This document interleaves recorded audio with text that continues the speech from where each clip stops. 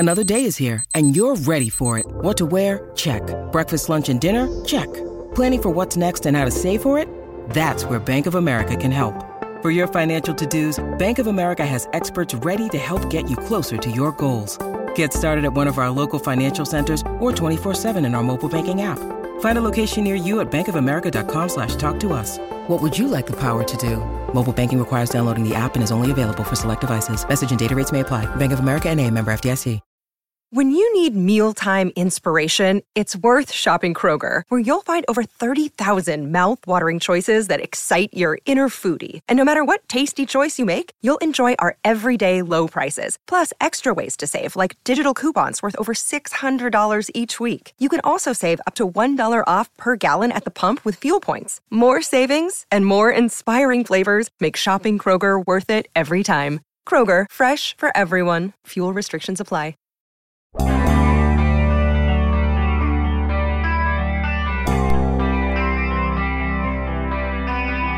Well, what did you think?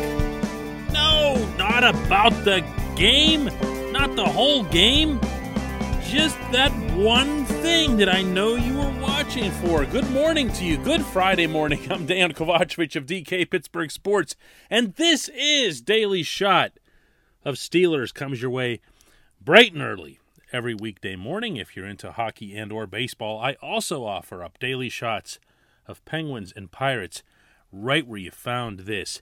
Yes, there was a football game. And yes, the Steelers did win it, beating Dallas 16-3 in the Hall of Fame game in Canton, Ohio.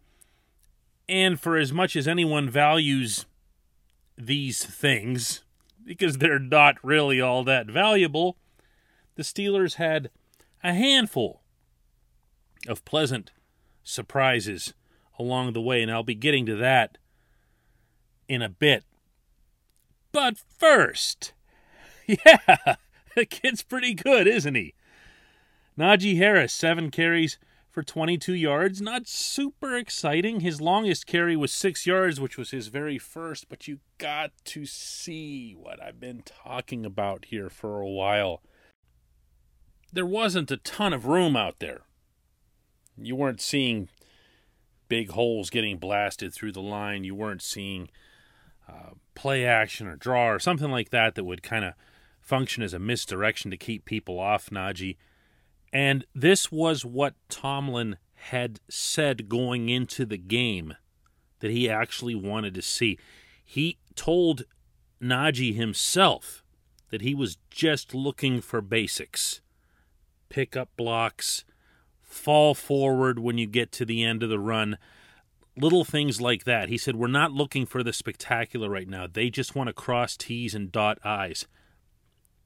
And even then, when you go to that first run, the 6-yarder, and you look at what Najee did, he appears to be heading in one direction, and he does a cut jump over to the right. And then when he does that, it's almost like in a sliding motion. He'll then shoot forward. It's a very different running style than we've seen from Pittsburgh running backs in the past. Even though there's a little bit of a hesitation, don't compare it to Le'Veon Bell. All Lev was doing was waiting for the hole, and then he would find it on a delayed basis and then just kind of go with the flow. Najee's not doing that. Najee's doing what you saw in that very first run. He sees it, he glides over to it, and then attacks it and goes in a straight line and takes people with him. Now, he's not Earl Campbell out there, but he's getting extra yards. Whether it's 2 or 3 or whatever it is, that adds a lot to your average over the course of the season. And you haven't even seen the beginning. You haven't seen him catching passes. You haven't seen him, whenever he does get some daylight, how dangerous he can be in terms of finding even more grass and taking it for a really big run. He has both of those capabilities and then some. What you saw, again, were the basics. He did get a couple extra yards by falling forward, and you might, if you watch that game closely, remember exactly the play I'm talking about, where it looked like he was tackled, he wasn't going anywhere, and he just kind of thudded forward and got those extra couple of yards. He also was efficient, I thought, in finding the holes that were there. And if we're talking about basics, hey, I also saw a couple of occasions where he picked up his man rushing the quarterback, and although he had to bend a little bit, he didn't break. So he took care of that as well. Ran outside once, thought he looked pretty good doing that. Hey, you know, he is what he is. He's that talented. He's that big. He's that strong. He's that fast. And he's anything but an accident or a fluke. This portion of Daily Shot of Steelers is brought to you by our friends at Point Park University. Choose from nearly 100 career-focused programs leading to bachelor's, master's, and doctoral degrees. Choose also how and where you'd like to learn, whether it's at Point Park's downtown Pittsburgh campus, whether it's online, whether it's some flexible hybrid format. Find out about all of this by visiting pointpark.edu. One more time, that's pointpark.edu. Here's some of what Mike Tomlin had to say after Najee's debut. I thought that, he showed some of the things that he's been showing in practice settings. And that's what we were looking for. We weren't looking for the spectacular. I talked to him and others during the course of the week. We wanted to make routine plays routinely. We wanted the power to fall forward and things of that nature. And he did all the things that we've been watching him do. So it's a really good start for him. And here's some of what Mason Rudolph had to say on the same subject. Strong, physical runner. He's going to get you those extra yards after contact, and he's just very comfortable out there. There wasn't any, wide-eyed. He was ready for prime time. He was ready for the action, and I think, he's mature and one of the most mature, one of the most mature rookies I've been around.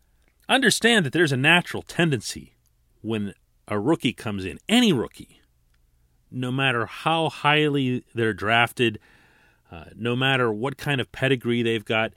Devin Bush was drafted 10th overall. Devin Bush wasn't getting praise like this. If anything, it's the other way around. You're trying to kind of keep the rookie down, keep them humble. That's not happening. That's not happening with this kid because they have an idea here. Now, I have to share this with you as well. Because if you're listening to this and going, what is he even talking about? He got 22 yards in an exhibition game against another team's backups or second stringers. And he's talking about this kid like he belongs in Canton forever. I'm going to keep making this point until it doesn't need to be made anymore. The Steelers need to find holes for this running back. Yeah, he'll find some himself. He'll make the most of whatever situation he's in. So I'm not saying it like that. I'm saying it as if the season kind of depends on it. If the Steelers can take advantage of this extraordinary asset that they have acquired, it gives the entire football team a different feel. It gives the offense the feel that, hey, all we need to do here is get close for the first down, and we know, even if everyone in the stadium is aware that we're going to run the ball, that we'll get that yard. We'll get that extra yard or two. Or getting near the goal line. Or for that matter, eating up some clock and keeping your defense on a sideline. Or cutting the 39-year-old quarterback a bit of a break. But that's going to start with what happens up front. Part of that's on schematics, of course, and you got to see a lot of that motion taking place last night. I thought it looked like they ran motion half the time. That's how much it was going on. It's not a gimmick. It's just part of what it is that they do. But more than that, it's going to be on the actual offensive line men. We saw some good things from some of those guys. Dan Moore, you'll recall on one of the Najee runs, did real well to come outside and pull, sealed his block. Steelers picked up a couple extra yards off of it. Those are the kinds of things you can do that can mitigate the inexperience factor. You can move them around. You can pull them. That's that zone blocking that everybody's been talking about. But that's still where it's at, man. You know, that's still where it's at. It has to happen up there. And if it does, this kid will take advantage of it. When we come back, just one question.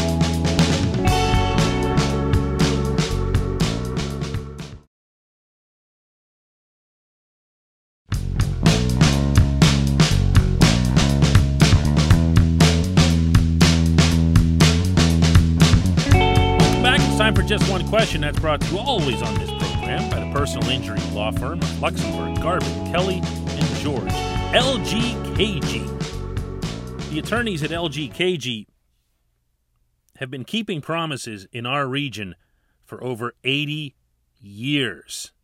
That's their thing. That's what they talk about. They pride themselves in doing what they tell you they're going to do.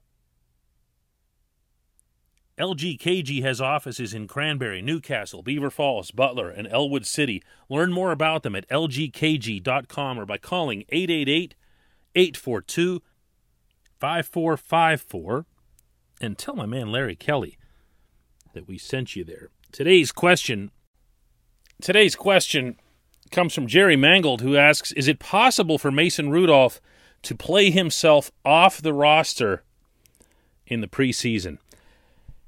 Jerry, implied in your question, my friend, is that you didn't think much of Mason's performance last night. I didn't think much of it either, but I mean that in the most literal sense. I just didn't think much of it. I was focused on a lot of other things, and I had mentioned on yesterday's show that I wasn't going to be all that invested in quarterback this, quarterback that. After the game, Mike Tomlin went out of his way to make sure that we don't forget about Josh Dobbs. He said, you guys keep asking me about Haskins and Rudolph, and no one's talking about Dobbs. Dobbs threw a really, really nice touchdown pass there at the end. Look, I don't think Dobbs is going to be the guy either. But I'm not ready to look at Rudolph versus Haskins and say that this game did something to move the needle dramatically in one direction or the other as it relates to the backup quarterbacks. I knew that this game wasn't going to be that, so I really didn't prioritize that in my initial viewing. If you're talking about just a general impression, I would say that Haskins had the better showing. Haskins was able to roll. He was able to use that big arm of his. He looked confident. And that's something that I've been sharing with you for a while as it relates to his work in training camp. He's been moving just enough. He's not necessarily the most mobile guy, but he's been moving just enough. And when he does so with authority. He does it with a sense that whatever move he's making, it's aimed at completing the play that he knows in his head he can complete. And that's been impressive. We also saw, obviously, a couple of pretty good throws from Mason. And again, we're just not going to have some sort of conclusive thing on quarterbacks.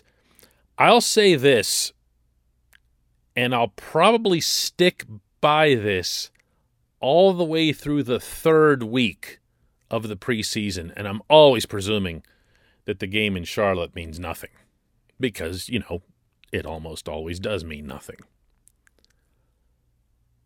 My feeling is that the quarterback depth chart will be filled out almost entirely based on who has the best chance to step in as the starting quarterback over a sustained period should Ben Roethlisberger go down with an injury. It's not about who can come in and bail you out in the third quarter. It's definitely not about who comes in mop-up time. It's about who can take the team and let it fly if Ben goes down. Right now, and this is subject to change, or as Mike Tomlin said last night, stay tuned, keep watching. My feeling right now is that it's going to be Mason. Now, I know he's not the most popular guy in town right now, so that sentiment's not going to be the most popular to express. But I'm not giving you who I hope will be the guy. I'm giving you who I think will be the guy. And why I think it'll be that guy. No, Jerry, to answer your actual question, Mason's not going to play his way off the roster. I don't see something that crazy occurring. He is, remember, the only quarterback signed for another year. And yeah, there's things you can do with contracts and everything else. And you can always trade a guy to a team that really needs a quarterback. But the one that the other team is going to want to acquire is going to be the best or the most capable of helping immediately among your backups. And if that's Mason, are you really letting him go? Because then Mason's played his way back into the conversation for being your next real quarterback, meaning like when Ben's really gone. Tough stuff. I did promise earlier in the show that I was going to go over a couple of other things that were positives, and I'm going to do that before we close out, even though this doesn't have anything to do with your question, Jerry. I appreciate it. Presley Harvin was... wow. I mean, if it's possible for your low-round pick to impress as much as your first-round pick, Harvin did that. I believe he made the team. He punted extremely well. He got one. I mean, again, these are lucky bounces and whatever, but you make your own luck by planting it in the right spot down at the 1-yard line. He had another one that was a boomer. The punt teams in general, return and coverage, and the actual punting were outstanding in all phases of punt work. So I want to throw that out there. Chase Claypool made a ridiculous catch, just a ridiculous catch after an equally ridiculous drop shortly before that. I'm not sure why he was in this game at all, but let's just say that when he came down with that 45-yarder, I have a feeling he knocked the wind out of himself there by landing on the football, or he bumped his elbow. It's hard to tell. Tomlin said afterward that he's fine, but he showed well, and you want that. You want that. He was treated by participating in this game like a second-year guy who needs to step up, and he did that. Oh, and one other thing. Alex bleeping Highsmith. If you're tired of hearing me talk about him, find yourself another daily shot of Steelers to enjoy every weekday, because all he's done to date, OTAs, mini camp, training camp, and now this, is exactly what you saw last night. He's manhandling people. He's getting back to the quarterback. And in this case, the spin move that he put on the guy, it was so effective. And I don't even know that he needed to use it, if that makes any sense. Like, I think he was going to beat that guy with or without the inside spin. But he got back there and made it happen. He's just really, really impressing. And that means so much, obviously, in the wake of Bud Dupree's departure. I appreciate everyone listening to Daily Shot of Steelers, and I mean that when I say it. This thing has become a joy to do. And now that we're getting into real football, it's that much more fun. We'll be in Philadelphia next Thursday covering the Steelers' first real exhibition game. And it'll be great to have you along for the ride. Thank you for listening.